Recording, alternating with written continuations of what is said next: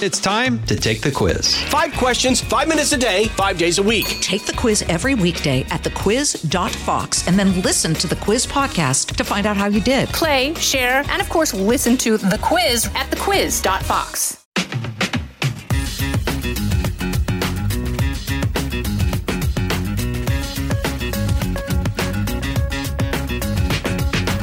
Welcome to the Jason in the House podcast. I'm Jason Chaffetz, and thanks for giving us a part of your day. I do appreciate it.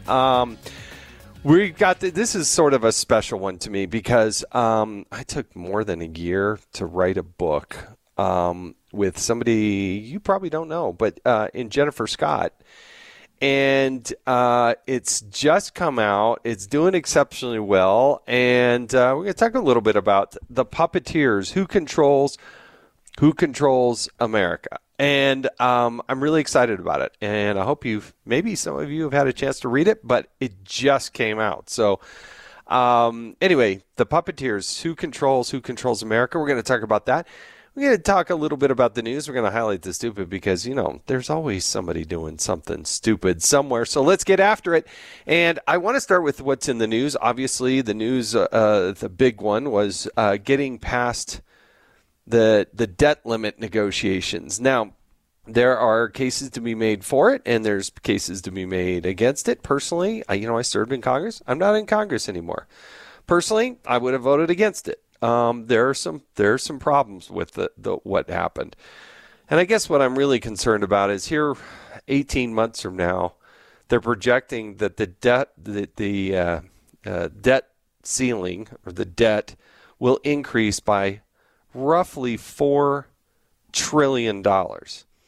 So the idea that this bill actually saved money only in Washington, D.C., Financial Responsibility Act was what it was called. Only in Washington, D.C. Can they call that financial responsibility when we're going to be $36 trillion in debt? If you spend $1 million a day, every day, it would take you almost 3,000 years to get to $1 trillion. And we're going to be $36 trillion in debt. And, oh, by the way, we're adding $4 trillion in the next 18 months.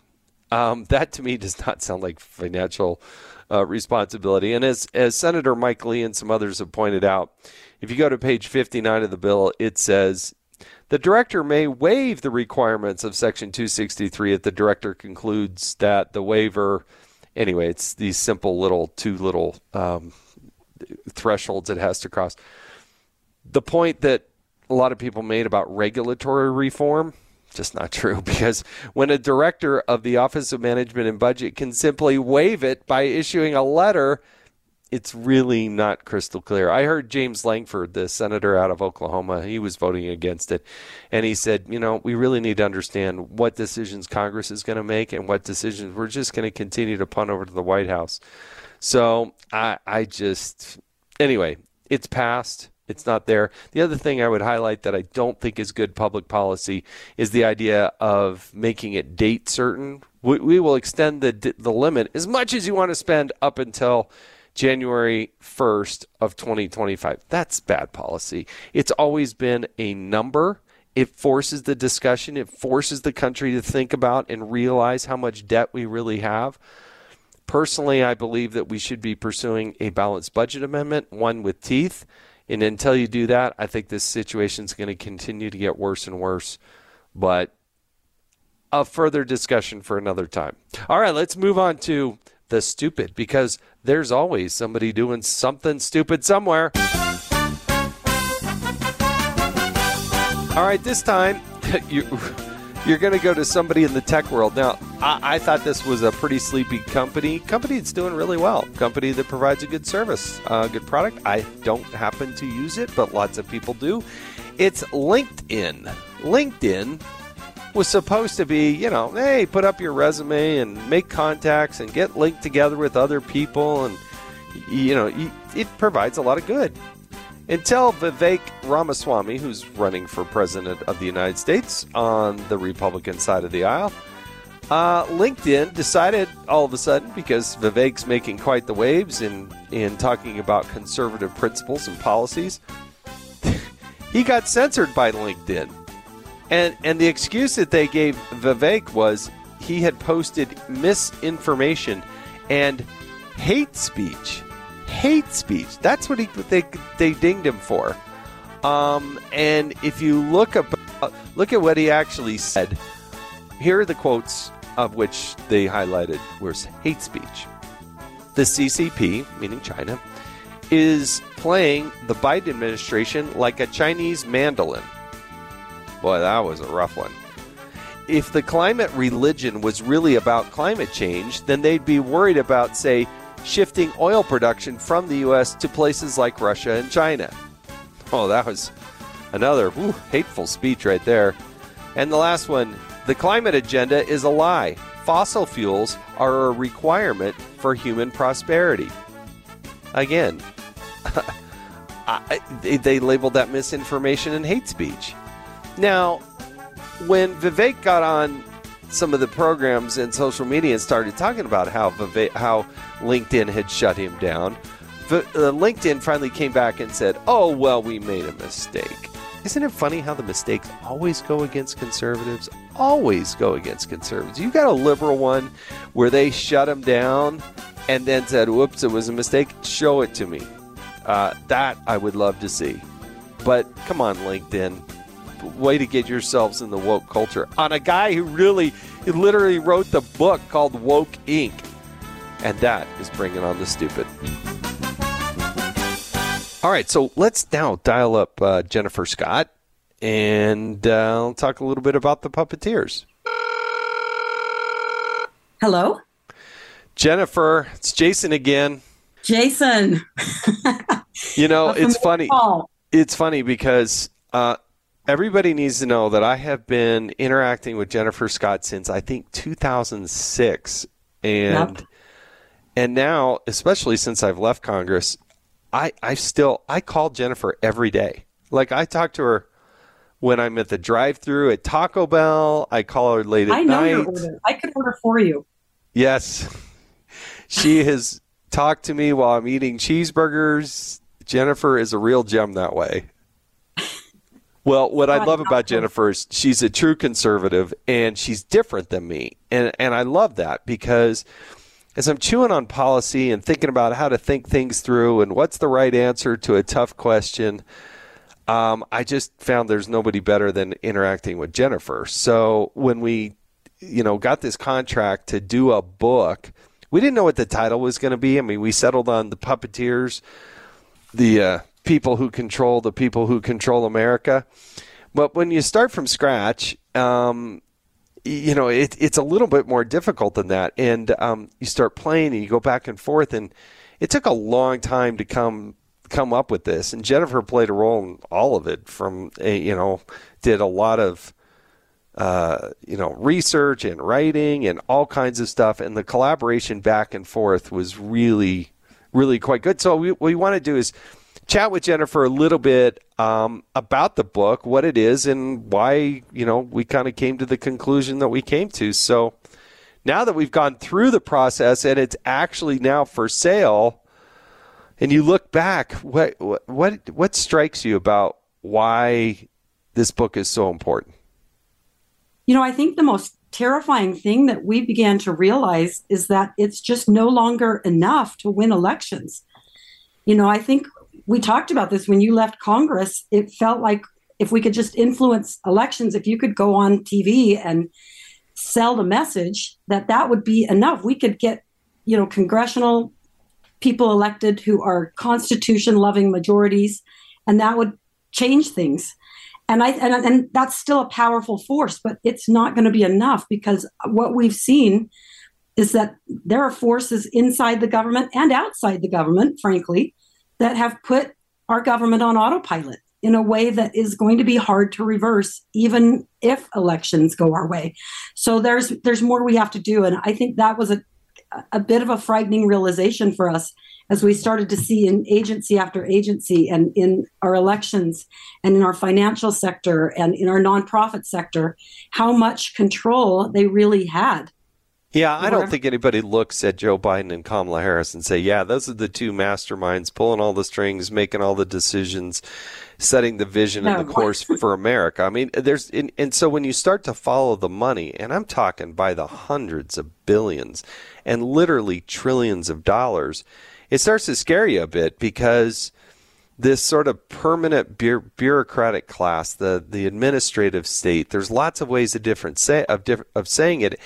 And Jennifer's right. It's not just the bureaucrats and those that are actually in government, but these outside forces as well, these slush funds that are created within the federal government to leverage and allow the Democratic agenda. Allow the Democratic agenda to continue in perpetuity, no matter who gets elected.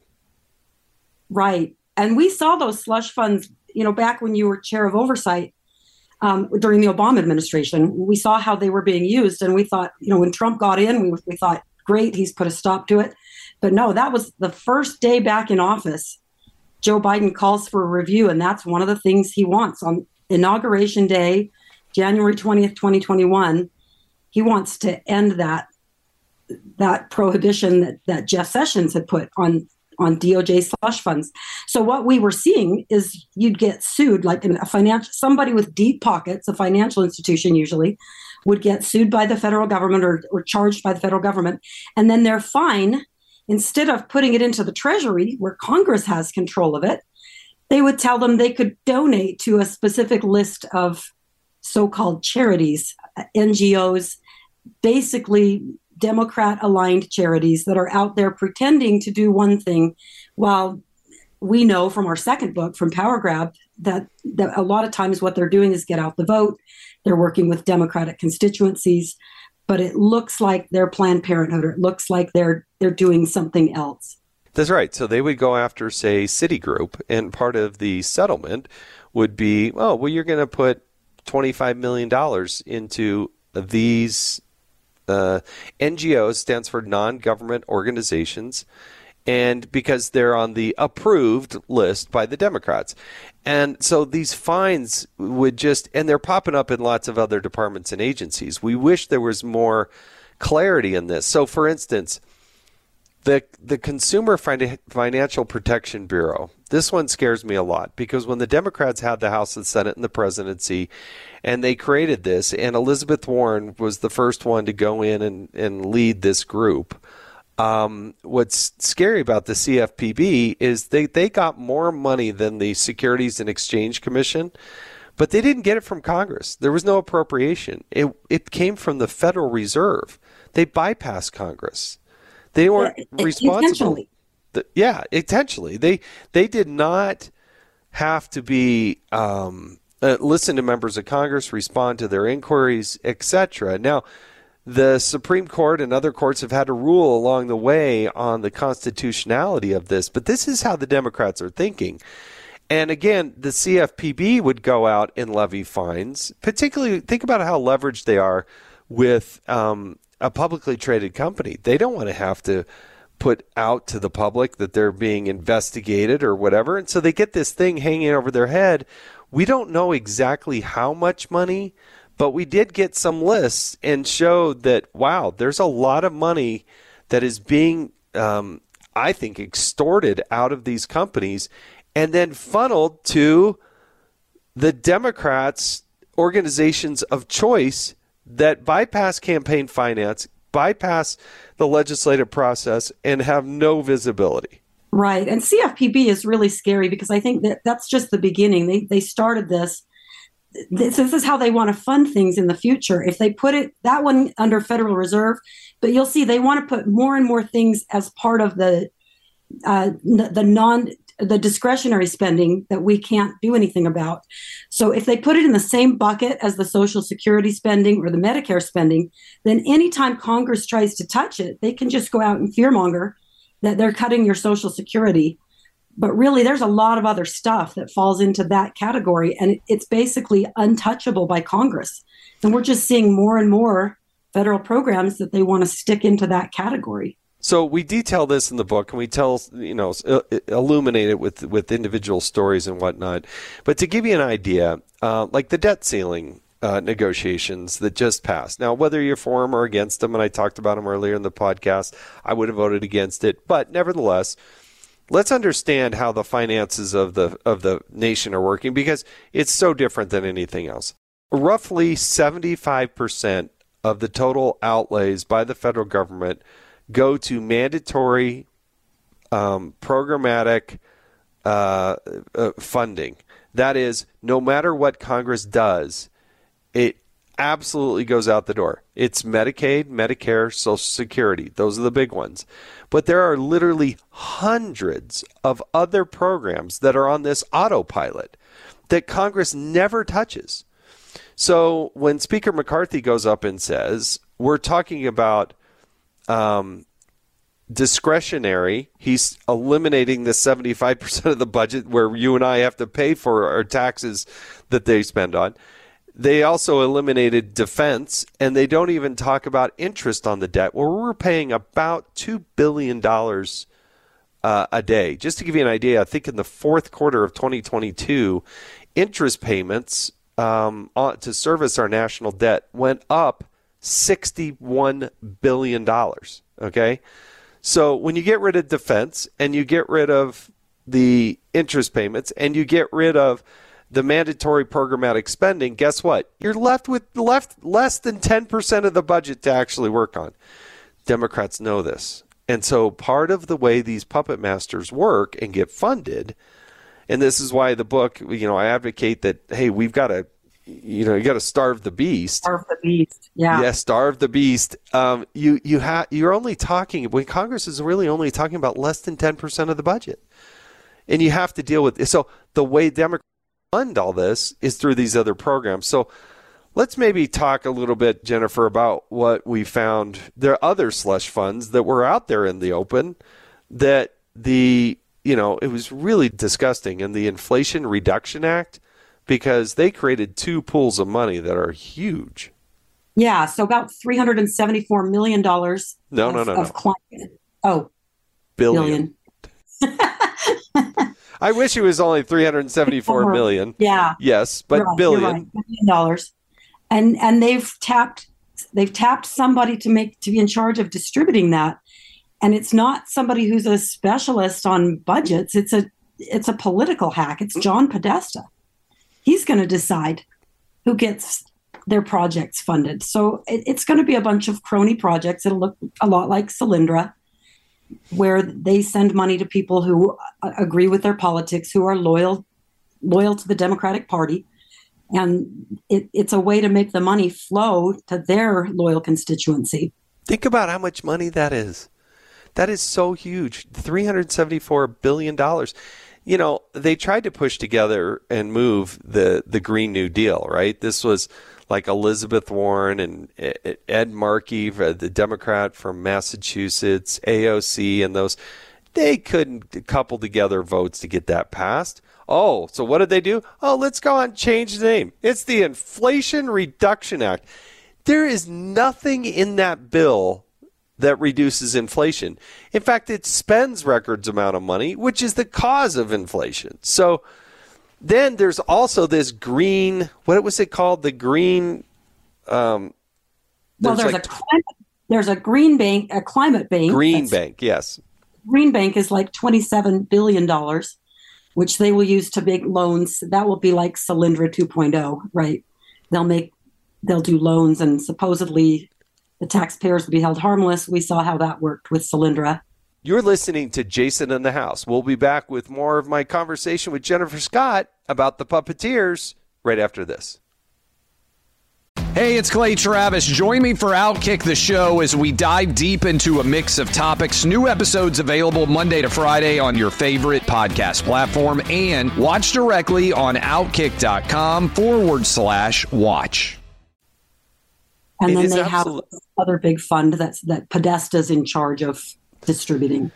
So, folks, when you want to see where the money's flowing, how do they garner so much time or so much effort and power? It's because they've got hundreds of billions of dollars to hand out. Why do you think they like Joe Biden and Kamala Harris sitting up at the top? Because they'll sign these bills.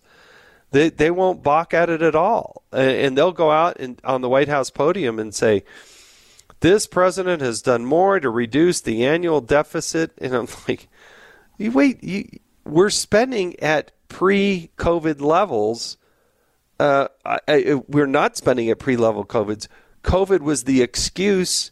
Never let a crisis go to waste. That was one of my books. You get it up there, and now they've maintained it. That's what's so concerning. All right, let's move a little bit more, though, to some of the surreptitious things that are happening behind the scenes, because the other huge, massive bucket of money we found was actually being controlled at the state level by state financial officers. Sometimes they're known as treasurers, sometimes they're comptrollers. Different states call it different things, but essentially your financial officers in the states. Tell them what we found there, because it really was helpful to have the Utah treasurer, Marlo Oaks, give us a lot of good information. Yeah, we sat down with Marlo. He took over this role when our treasurer resigned. So he was a midterm replacement. Came in from the investment banking side and was really surprised what he found, which is that as a state of Utah here, we have all of this money that our government uses to build highways or whatever. We have our pension funds, and they're invested with companies like BlackRock that manage these funds. And BlackRock is voting our shares for us. They have control of a lot of shares. We also use these proxy advisory firms to decide how we will vote all of the shares that we own in different companies. And so activists are out bringing very woke resolutions forward in these companies, and they're passing with the help of our shares. Our shares may be voted that way, the shares of the money that Utah taxpayers should have, but that money is being controlled by someone else. So think about this, folks. So you may have a retirement fund. Maybe you're a state employee, maybe you're a teacher, maybe you just have a 401k.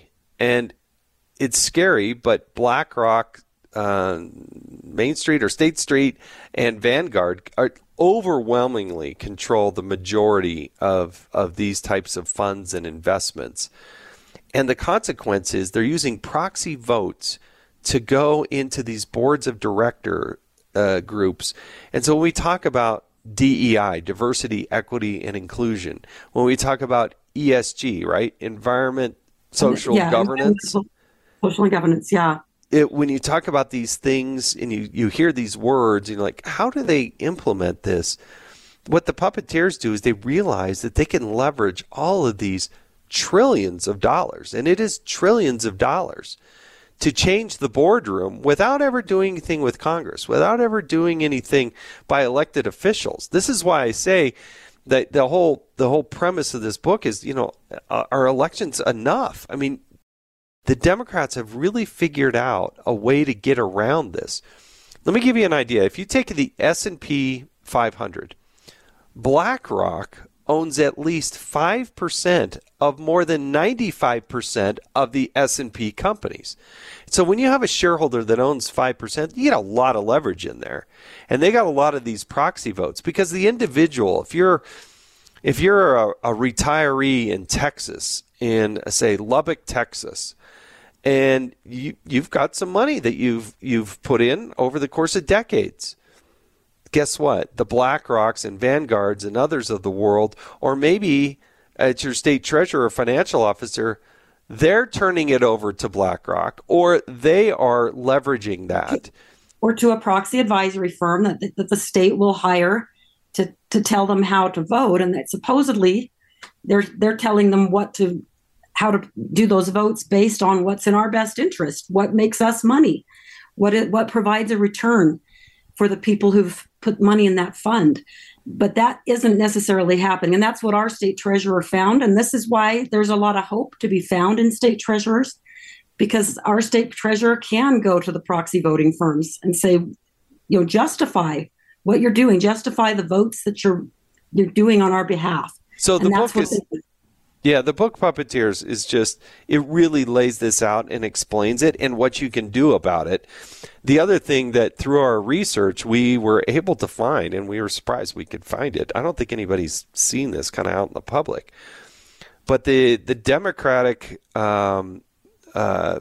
association that they have for these financial officers for the Democrats, they are very bold. They have this document out there that's called the Corporate Benefits Package. And these companies, individual companies or individuals, can go and pay somewhere between $50,000 and $100,000. And then you get to sit next to these state treasurers. There's 4 different meetings that they have, and you get to mingle with them individually and obviously get to make your case on what you think they should be doing. And they tout that the Democrat states, the states where they have a Democratic controller or, again, a treasurer or a chief financial officer, they control more than $1 trillion worth of money. $1 trillion. And so that's where they can leverage. California alone is like $750 billion between the teachers fund and the state employee retirement funds. It's like $750 billion just out of California. So again, how do these puppeteers get their way? Money, folks. They do it with money. The other thing that we found, Jennifer, as we kind of went along is you can't ignore unions. You can't ignore the teachers and what they're doing. And certainly Randi Weingarten is, gosh, she's a gem unto herself. Yeah, when we started seeing her show up in Ukraine and she's talking about pandemic policy. Wait, let's just digest that.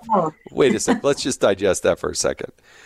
She's the president of the American Federation of Teachers here in the United States. And she was in Ukraine. More than once. More than once. And then she's opining about our federal COVID policies and frankly, having a lot of control over those policies from outside of the government. We even found through the research one of the stories in the book, and I'll let you, if you go to the Puppeteers, I'll let you read it yourself, but you have some people who are associated with Hunter Biden at Rosemont Seneca. I think was the yes. There's so many different organizations that Hunter had under the Rosemont whatever, who are obviously very close to Hunter, and then he's somehow, Hunter Biden, and the American Federation of Teachers decides they hate Trump. I mean, they do. There was some great research done by the Government Accountability Institute. Cannot thank the research team there. This is the one that Peter Schweitzer's group, they were very helpful and instrumental in doing core research that we tapped into, particularly on this, as you talk about the resolutions and how these teachers' unions, where they've changed their focus. They're not out there fighting for benefit packages for teachers. They control about $300 million a year.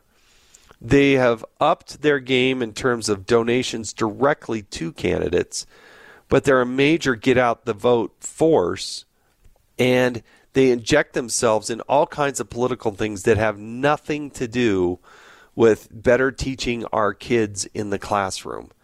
And that information that's laid out in the book, they went out and spent something like, I think it was $3 million, right, Jennifer? You know what? I'd have to look. I can't remember, but yeah, it was about that. Yeah. And it was 1.2. They wanted to get this PPE, this personal protection equipment, out of China. So, of course, they go to Hunter Biden and his friends, and they get $3 million. Yeah, these people that used to work with him. Yeah, and the first time, I think they bought from a Chinese company, and then the next round, they had formed their own company so they could make the money on it. And it all ended up being counterfeit once it got here, but that's what they were spending union dues on. It's just classic. This is where your union money's going. If you're paying it, if anybody on this end of this podcast is listening to, they went out and spent $3 million of teachers' pay that people put into their fund, and they bought bogus, counterfeit, N95 face masks or whatever. I don't know what it was, but it would not actually protect you. And it's just, anyway, the story is probably okay because their friends got enriched. So yeah, that's the whole point. That's the whole point. What other stories or things pop to the top of your brain when you think about what we kind of discovered along the way? I think it's also interesting how the puppeteers within our government are criminalizing dissent. And we're seeing kind of some litmus tests that are being used in the military and in the federal workforce and with anyone who wants to do contract work with the federal government. You've got to sign that you agree with this DEI stuff, that you're willing to promote not based on merit, but based on gender or race or whatever. And this is one way that they ensure that everybody who is doing business with the federal government is aligned with their politics. Or if you work in the federal government, you're aligned with one way of thinking.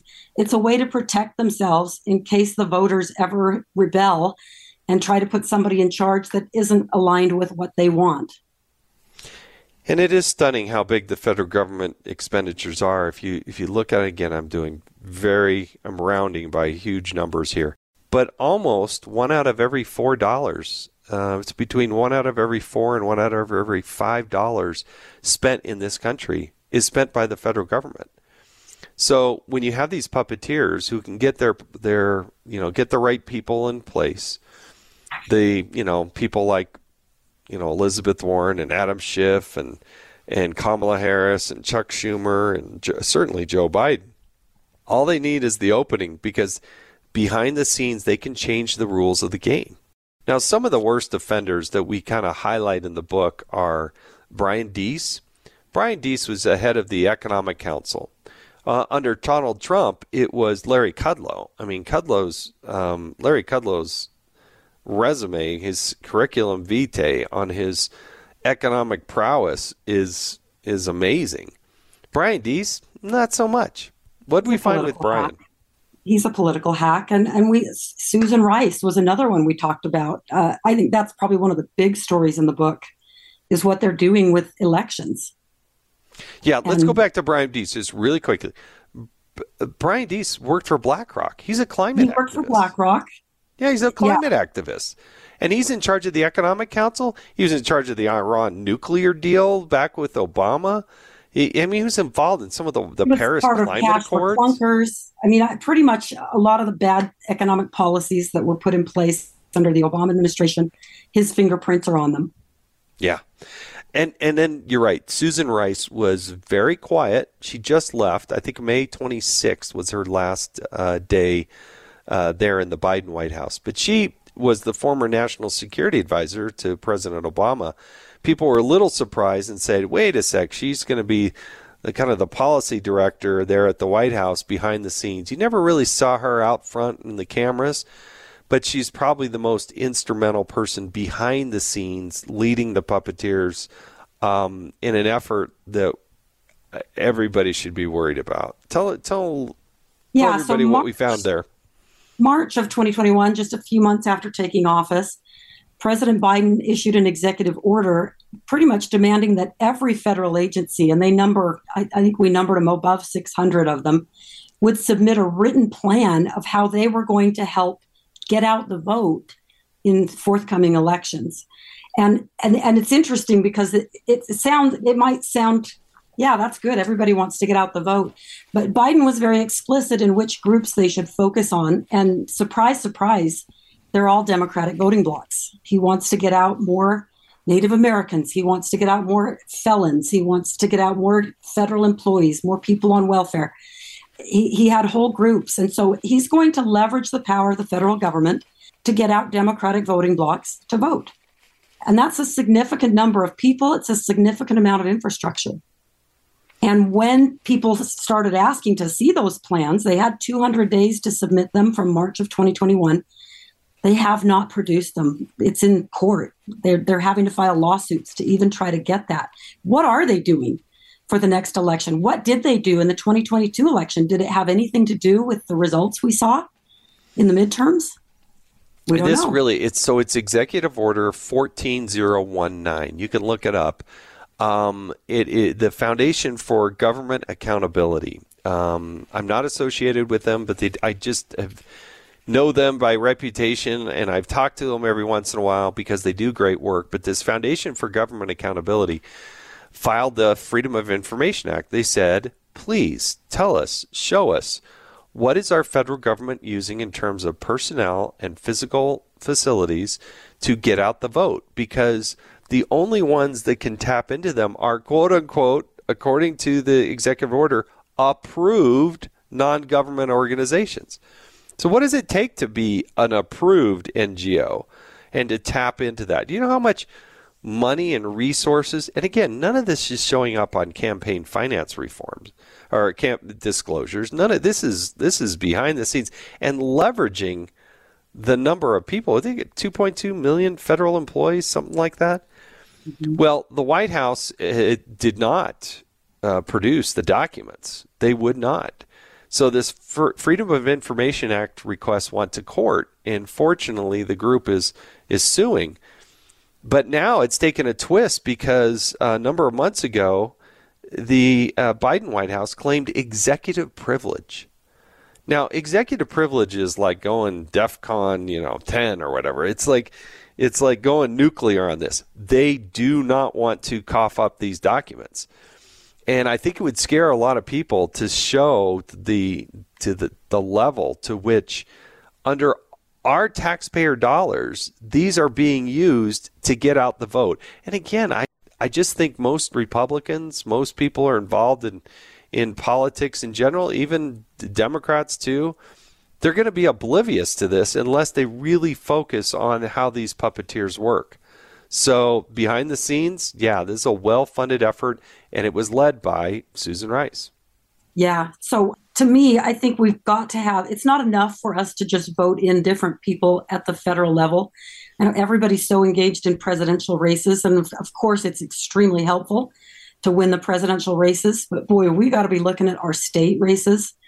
We need attorneys general who can bring lawsuits and challenge. I mean, states can challenge federal power. The Constitution gives them that power. And so there's a lot of power in states, and we really can't afford to ignore those elections. You're listening to Jason in the House. We'll be back with more of my conversation with Jennifer Scott about the puppeteers right after this. I think what you're going to find, the puppeteers, the people who control the people who control America, I think what you'll find is, oh my gosh, you're overwhelmed by the huge, massive amount of money, the apparatus, the behind the scenes, and it feels like it's almost insurmountable. But I do maintain that you have to starve the beast, and you have to understand and recognize what the problem is. And then you have to also recognize, as Jennifer was saying, the extent to which the levers of control and the ability to fight back are found at the state level. We have to do it at the federal level. If you're a conservative and just concerned American about the future of your country and the massive debt and the craziness that seems to percolate out at any moment, Jennifer's right. State attorney generals, state treasurers or chief financial officers, whatever they're called, your governors. We conclude the book with a great story, and I don't want to tell it in its whole, but what Governor Youngkin did, I think, was one of my, I was really, when we came across this, it really made me smile and give me hope. Do you want to tell that story about how he changed diversity, equity, and inclusion? Yeah, he took a different strategy. He didn't just cut DEI. Ralph Northam had invested heavily in it and put together a big plan. And so Youngkin just came in and said, great, we'll continue, but they renamed it to Diversity, Opportunity, and Inclusion, and he said we're going to protect in the academic world. We want diversity of thought, and so he's using DEI to ensure that there's some balance in their academic universities in the way that people think, and also the right to life issue.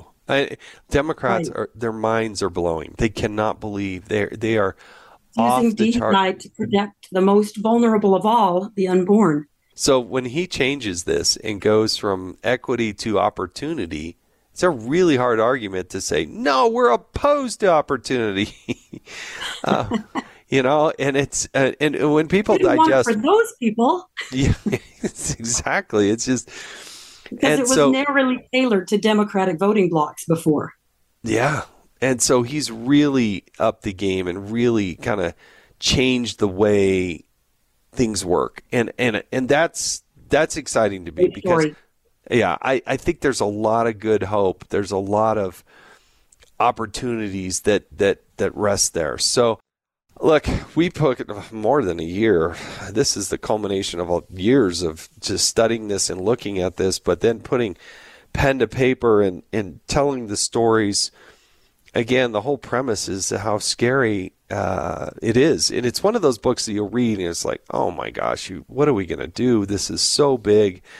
But we got to start because I worry that oftentimes we're fighting fights about things that they're not going to make a difference.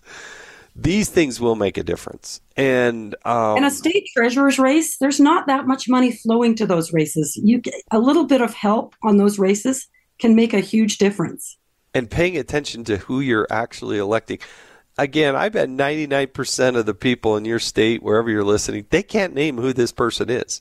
But they control so much money and so much, and they can totally change this. Moody's, for instance, not to belabor the point, but the credit rating agency, Utah is one of the best credit scores there is. I mean, we are just top of the heap. Nobody does better than Utah does. And our state treasurer, Marlo Oaks, came in and said, we're not going to play that game. The rating agency wanted to change and ask all these questions about DEI and ESG, and they said, no, we're not going to do that. We pay our bills. That's all you should be worried about. I think it was S&P that they pushed back against on the ratings and said, no, we're not providing the information. We don't want you to do a rating on the state of Utah that is based on ESG. We don't want an ESG rating. Yeah, sorry, S&P, yes, as opposed to, but Moody's is playing in this space as well. Yeah, they're all doing it. Yeah, they're all doing it. They're all doing that. I have had the best of times interacting and getting to know through the years and really relying on Jennifer Scott. And we're not going to let her go without asking a couple of the questions that we usually ask of guests. So I hope you're ready, Jennifer. I hope I am too. I don't know. The big one is pineapple on pizza. Well, now, I used to live in Hong Kong, and they put everything from baby corn to smelly tofu on their pizza. So I think it's a wimp that complains about pineapple. Oh, thanks a lot. You can see why I like Jennifer. She's not afraid to kind of, put me in my place. All right, let me ask you this. One person, dead or alive, that you would want to sit down and break bread with. If you and your husband, Rusty, are going to have somebody over, who would you have come over? I think I'd really love to sit down with Ronald Reagan. I was too young to appreciate him when he was president, but I really appreciate some of the things he did. I know our politics, a lot of things have changed since those times, but it was a fascinating time. I'd love to hear from him. Yeah, I had the honor. The impact he had on you politically as well. Yeah, I had the pleasure of meeting and spending kind of 2 days in his shadow, if you will, and what an inspiration. He was really the inspirational person who I used to be a Democrat until I learned to read and write, and then Ronald Reagan came along, and anyways, very inspirational to me. He would be great. Okay, last question. No, 2 questions. What's the best advice you ever got? The best advice? You should have given me some notice on this. I'm not a fast thinker, but, when I got married, somebody told me that I should make sure that I always have the most underwear because the person who has the most underwear never has to do the laundry. And I have found that to be true. Wow. That is sage advice right there, folks. You can see why I get a lot of good advice from Jennifer Scott. Jennifer, I appreciate the friendship and the help, and you're pouring your heart into this book with me. And I hope it's a good success. I'm sure it will be. I think people, if they really want to illuminate the challenges and see how Biden and Kamala Harris, who's really pulling the strings, making things happen, the puppeteers is, a book unlike anything else that's out there, and very timely, and it was through a lot of your good work to make that happen. So my last question is, who's your favorite former oversight chairman from Utah's 3rd Congressional District? Oh, what's that guy's name? Yeah, it's amazing how many times I ask this question, and I usually get, I'm undecided. It's that guy that took all the portraits down in the oversight committee room. What was his name? Yeah, that's it. That was a fun. Yeah, I became chairman, and usually there are portraits of former members or former chairmen all in the room, and I took them all down, and I got so much heat. Got a lot of flack for that. I got a lot of flack. Like, why? I'm not inspired by previous chairman of the oversight committee. Let's put up the people we work for. So I put up people of around America, from postal workers to, farmers to, I had all these different shots around the room. And are they still there? Well, no. So the moment I left, and then the next chair came in, and then Elijah Cummings became the chairman, the Democrat. He put up all the portraits again. Oh, did he? Yes. Anyway, Jennifer Scott, thanks for joining us on the Jason in the House podcast, and thanks for all the great work on puppeteers and whatnot, and can't thank you enough. Thank you, Jason. All right, I want to thank Jennifer Scott. She is just a gem. She works hard. She works smart. She's different than me. That's what I like about her, and I hope you enjoyed this discussion. Please, would love it if you got the book. Would love it if you would rate this podcast, subscribe to it. We'll have another interesting guest next week.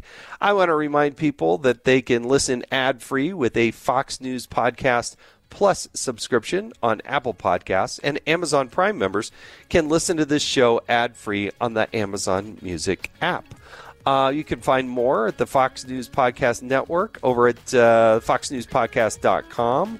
And we'll be back next week with a fascinating interview. Again, thanks for allowing us to spend part of your day with you, and I hope you enjoy the Puppeteers. I'm Jason Chaffetz. This has been Jason in the House. This is Jimmy Fallon, inviting you to join me for Fox Across America, where we'll discuss every single one of the Democrats' dumb ideas. Just kidding. It's only a 3-hour show. Listen live at noon Eastern or get the podcast at foxacrossamerica.com.